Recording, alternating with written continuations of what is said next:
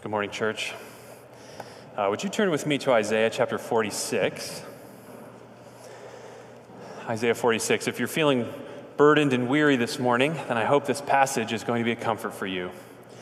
That's page 568 in the Pew Bible. I believe we'll have it on the screens as I read it in just a minute. But let me encourage you to have it open before you as we look at this text together. Let me pray as you turn there, and then I'll read for us. Other gods before you, no other loves. Lord, what freedom it would be for us, and what joy it would be for us to have an undivided heart that loves and fears you alone. So help us now, through your word, to be sanctified in that way. Purify our hearts, God, we pray as we come to your word. Teach us, instruct us, change us. We pray this in Jesus' name. Amen. All right, Isaiah 46. I'm going to read the whole chapter for us, starting in verse 1. Bel bows down, Nebo stoops. Their idols are on beasts and livestock. These things you carry are borne as burdens on weary beasts. They stoop, they bow down together. They cannot save the burden, but themselves go into captivity. Listen to me, O house of Jacob, all the remnant of the house of Israel, who have been born by me from before your birth, carried from the womb. Even to your old age, I am he, and to gray hairs, I will carry you. I have made, and I will bear. I will carry, and will save. To whom will you liken me, and make me equal, and compare me, that we may be alike? Those who lavish gold from the purse and weigh out silver in the scales hire a goldsmith, and he makes it into a god. Then they fall down and worship. They lift it to their shoulders. They carry it. They set it in its place, and it stands there. It cannot move from its place. If one cries to it, it does not answer or save him from his trouble. Remember this and stand firm. Recall it to mind, you transgressors. Remember the former things of old. For I am God and there is no other. I am God and there's none like me, declaring the end from the beginning and from ancient times, things not yet done, saying my counsel shall stand and I will accomplish all my purpose, calling a bird of prey from the east, the man of my counsel from a far country. I have spoken and I will bring it to pass. I have purposed and I will do it. Listen to me, you stubborn of heart, you who are far from righteousness. I bring near my righteousness. It is not far off, and my salvation will not delay. I will put salvation in Zion for Israel, my glory. Well, sometimes in order to really see something, it helps to see it by way of contrast. Mount Everest is apparently over 29,000 feet high. Of course, that's incredibly high. It's hard to even wrap our minds around how high that is. But contrast that with the tallest skyscraper in the world, the Burj Khalifa in Dubai, which is like 2,700 feet tall. Has anyone here been to Dubai and seen this thing? Oh, yes, the Daniels have. That's almost twice as high as the Empire State Building, okay? That's how big that building is. Can you imagine a skyscraper nearly twice as tall as the Empire State Building? That's really tall. But that tallest skyscraper in the world in Dubai, that highest building that human ingenuity and skill can muster, is not even 1/10 the height of Mount Everest. Sometimes in order to really see something, it helps to see it by way of contrast. And that's what Isaiah 46 is doing. Isaiah 46 is trying to help us see something by way of contrast. Now, this whole section of Isaiah, chapters 40 through 55, God has been trying to speak a word of comfort to his people. Comfort to them in their trials. Comfort to them in their failings. But to really see and receive this comfort, here the Lord's going to help them see it by way of contrast. Contrast, that is, with the idols, with the other so-called gods prevalent in their day. Here is a God who can do what no idol can do. The Empire State Building, the Burj Khalifa, yes, they might look tall, impressive even. but they're no Mount Everest. Now, what is it that the Lord wants us to see? What comfort is he trying to help us understand? Well, the key word here is burden. Burden. The word comes up again and again in chapter 46. You see it right off the bat in the first two verses. Burden, the idea of a heavy weight, a load to bear. The audience of Isaiah 40 through 55 were dealing with the exile as a burden, this burden of exile. Perhaps the darkest moment in the history and the experience of Old Testament Israel. And the burden they were bearing, of course, wasn't just the kind of material or financial or social turmoil of being cast out of their homes, but it was the spiritual crisis, the spiritual burden of the exile. The people of Israel had plenty of reason to question. Had we put ourselves beyond the realm of saving? Given how we've failed, are we now too far gone? I wonder what burdens you this morning. What heavy weight are you bringing with you? Perhaps the burden of some trial you're facing at home or at work. You're feeling stretched to your limit, not sure if you'll hold up much longer. Or perhaps you carry with you the burden of some failure you've experienced. You've not just let down a friend or a family member, but you know you've sinned against God. You've not kept his law, his good law. You've not responded to his kindness and his glory with the love and obedience he deserves. So you carry the burden of guilt and shame. But to those of us with heavy burdens, God here speaks a word of comfort. Twice in this passage he says, listen. In verse 3 and in verse 12, listen to what God has to say to your burdened heart. And in the first 4 verses, God says to our burdened hearts, our hearts burdened with trials, he says, I will carry you. And then in the rest of the chapter, verses 5 through 13, God says to our burdened hearts, burdened with sin and with failure, he says, I will save you. Here is the God who carries the burdened. Here is the God who saves the burdened. And as we said, God helps us to see this by way of contrast. So let's take a look at that. First, let's look at verses 1 through 4, where God says, I will carry you. Now, the passage opens with 2 Babylonian gods, Bel and Nebo. Bel was the chief god of Babylon, and Nebo was the Babylonian god of wisdom. And remember, the Babylonians were the ones who conquered Judah in the 6th century and sent them into exile. But here, in Isaiah's sort of vision, these supposedly conquering gods are pictured as collapsing and crumbling. Bel bows down, Nebo stoops, and the graven images of these gods that were once so terrifying and so awe-inspiring are now being carried by beasts of burden, sort of trudged along, themselves being taken off into exile. The idols that once promised so much, the idols that carried such weight and importance, are now just themselves a burdensome weight. Even the pack animals are buckling under their heavy load. Idolatry is always like that, you know. In the beginning, we turn to a substitute God for relief or for freedom. We invest our significance in some created thing. We place our identity or our hope in some created thing because we desire some kind of relief, some kind of freedom from our burdens. Now, I hope you realize that idolatry wasn't just a problem in the ancient world.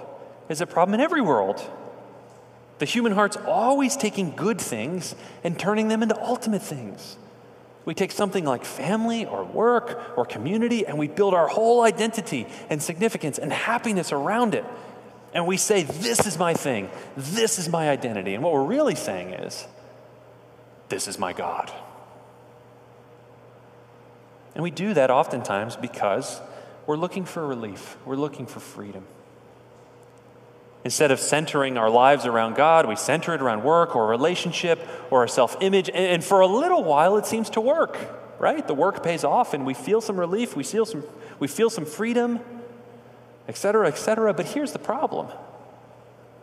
The more we give, the more it asks. We wanted that thing to hold us up, but in the end, we have to hold it up. And it becomes a burden we cannot bear.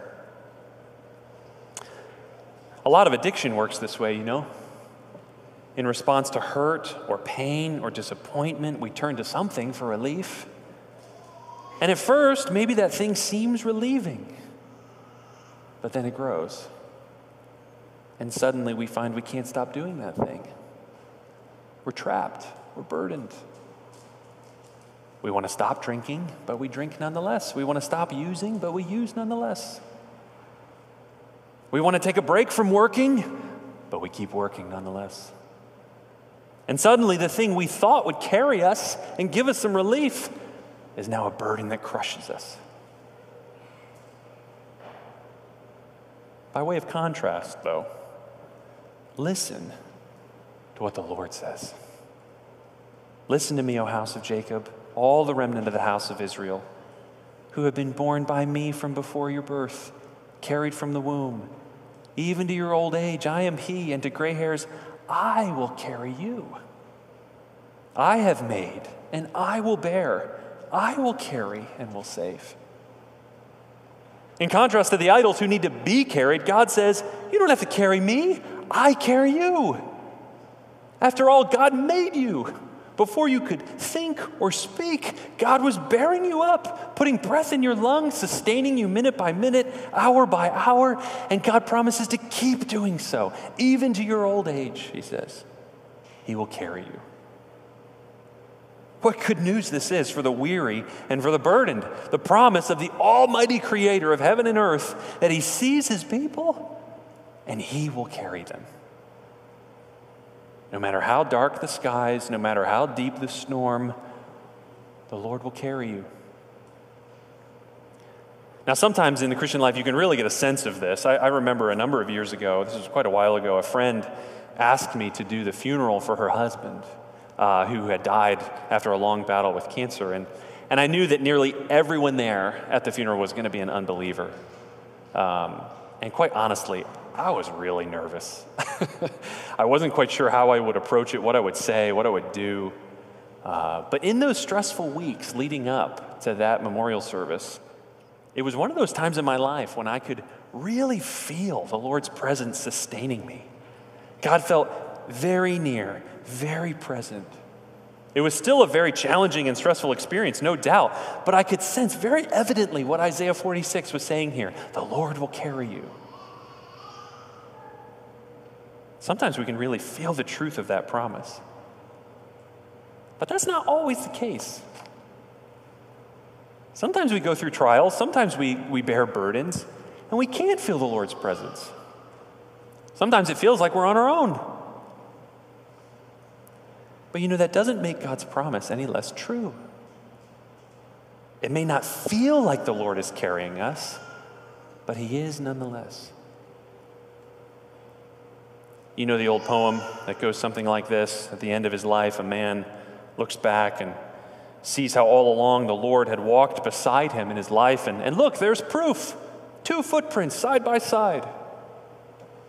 But then the man gets upset because at some of the most challenging moments in his life, there aren't 2 sets of footprints walking side by side. There's only one. And he says, Lord, where were you in the dark times? When I lost everything? When I went through the valley of shadow? When I couldn't go on? Where were you then?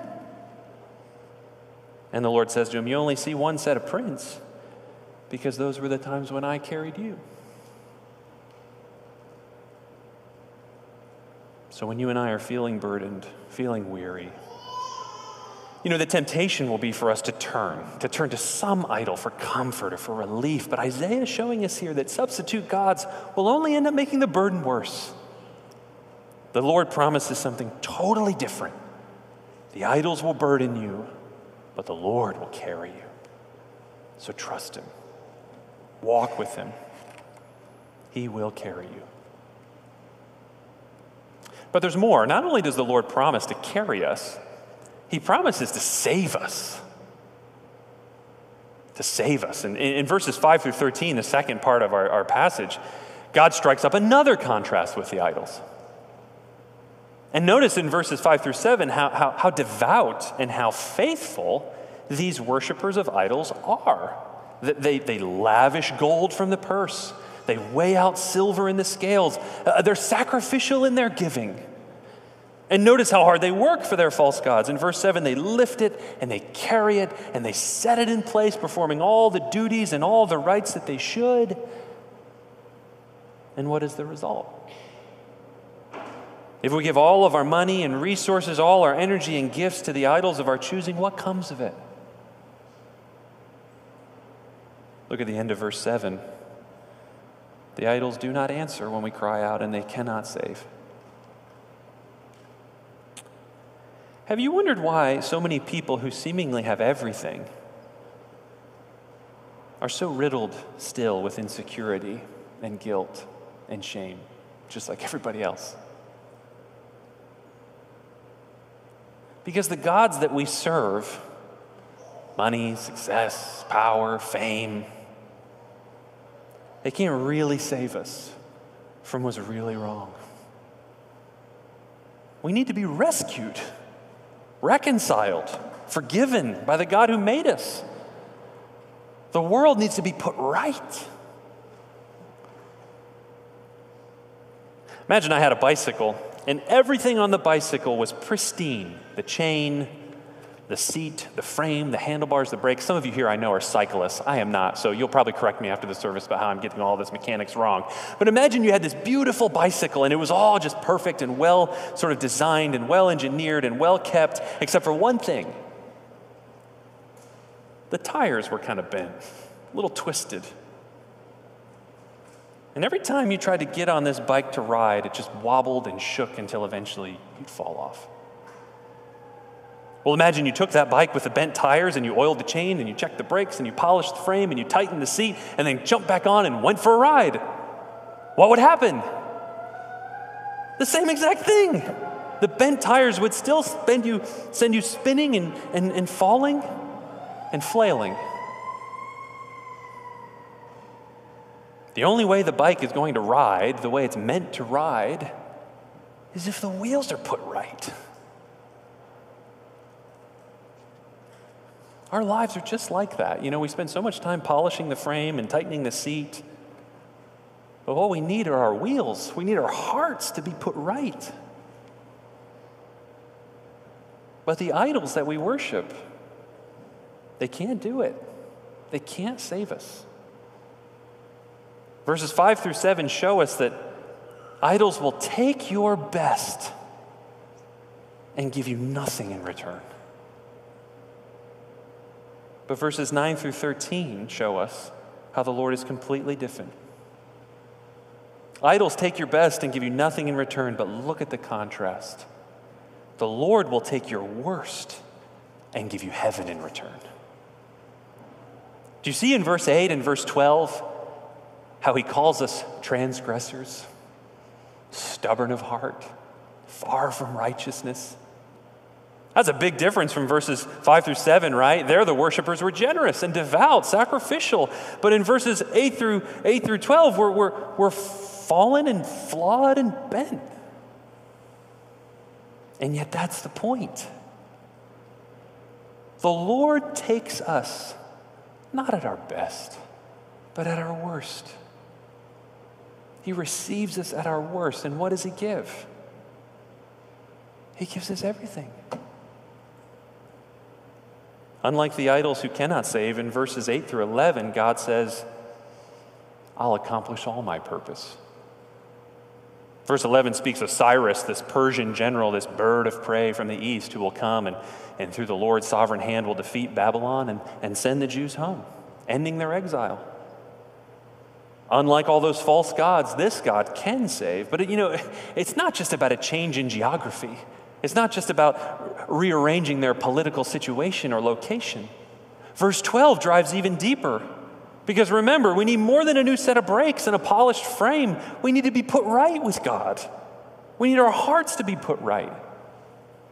So the Lord says, you who are far from righteousness, from being right, listen, I'll bring near my righteousness.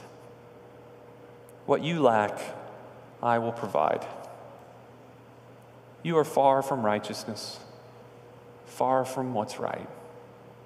But that won't stop God. He'll bring near his righteousness, and he will put you right. Why? Because of our devotion or generosity or hard work? No. Because of his grace. Because he loves us. And because he wants us to share his glory. Idols take your best and give you nothing in return, but the Lord will take your worst and give you heaven in return. And is not this the very heart of the gospel, friends? That the Lord Jesus Christ came to earth, and we literally gave him our worst, and we hung him on a cross, and we called him a fraud. And what did he give us in return? Judgment? Condemnation? No.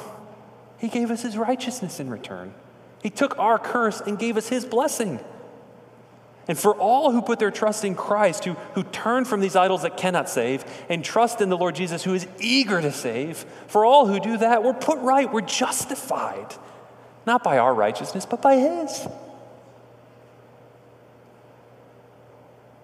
So this is the great contrast. These puny skyscrapers that we build, they're nothing to the Mount Everest of the living God. Here is a God who needs nothing from us. He needs nothing from us because he's the creator. Everything comes from him. But this God who needs nothing gives everything. And he promises to carry and to save. Now, in closing, what does it mean to live then in light of this great contrast between God and the idols, this God who carries and saves? Well, first, we should give God the glory that he deserves. Verse 5 says, "Who can you possibly compare me to?" And that's right. We should be more in the practice of giving God the credit and praise and worship that are due him. You know, sometimes we can give God the glory he deserves by way of comparison, right? If the sunset is beautiful, how much more beautiful must be the God who created sunsets in the first place, right? But sometimes we give God the glory he deserves by way of contrast. We see sometimes how short-sighted and foolish we humans can be, and we think how much more. We can revel in how much more wise and good our God is. So we should get in the practice of giving God the glory he deserves. And second, we should live lives that mirror his glory. Notice how the passage ends. I will put salvation in Zion. That was sort of the city of the people, right? I'm going to put salvation right in the midst of my people, for Israel, for my people, who are what? They're my glory. God made us to reflect his glory, to make his glory visible through lives of love and holiness and compassion and mercy. God carries us so that we in turn might help carry others.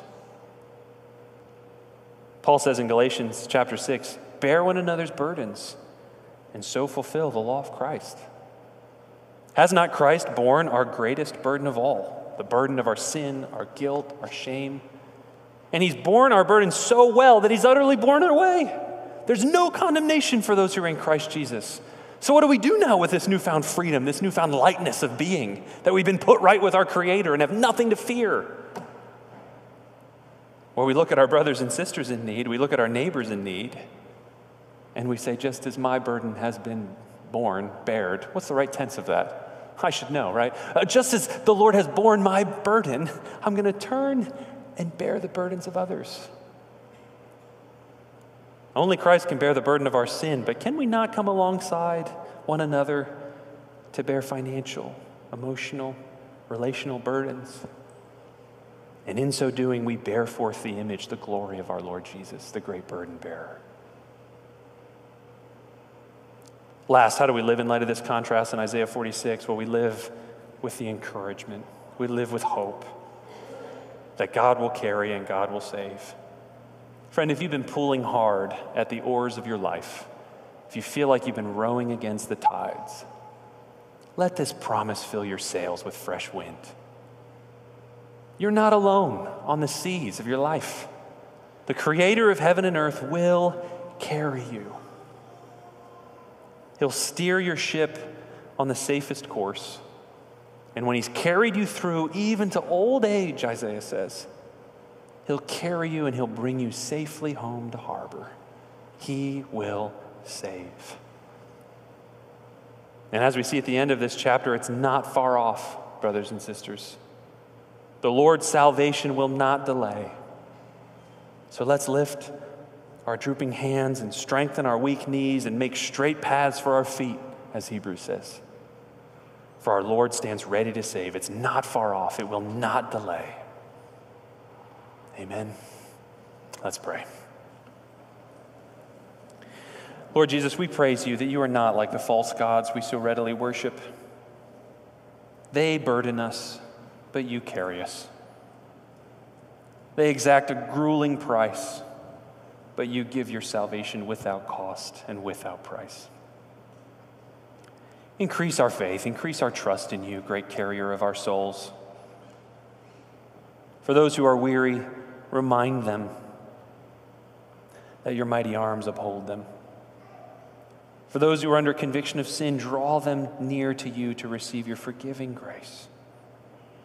Lord, this week when we're tempted to forget your carrying and rescuing grace, remind us, and keep us, Lord, we pray. In Jesus' name, amen.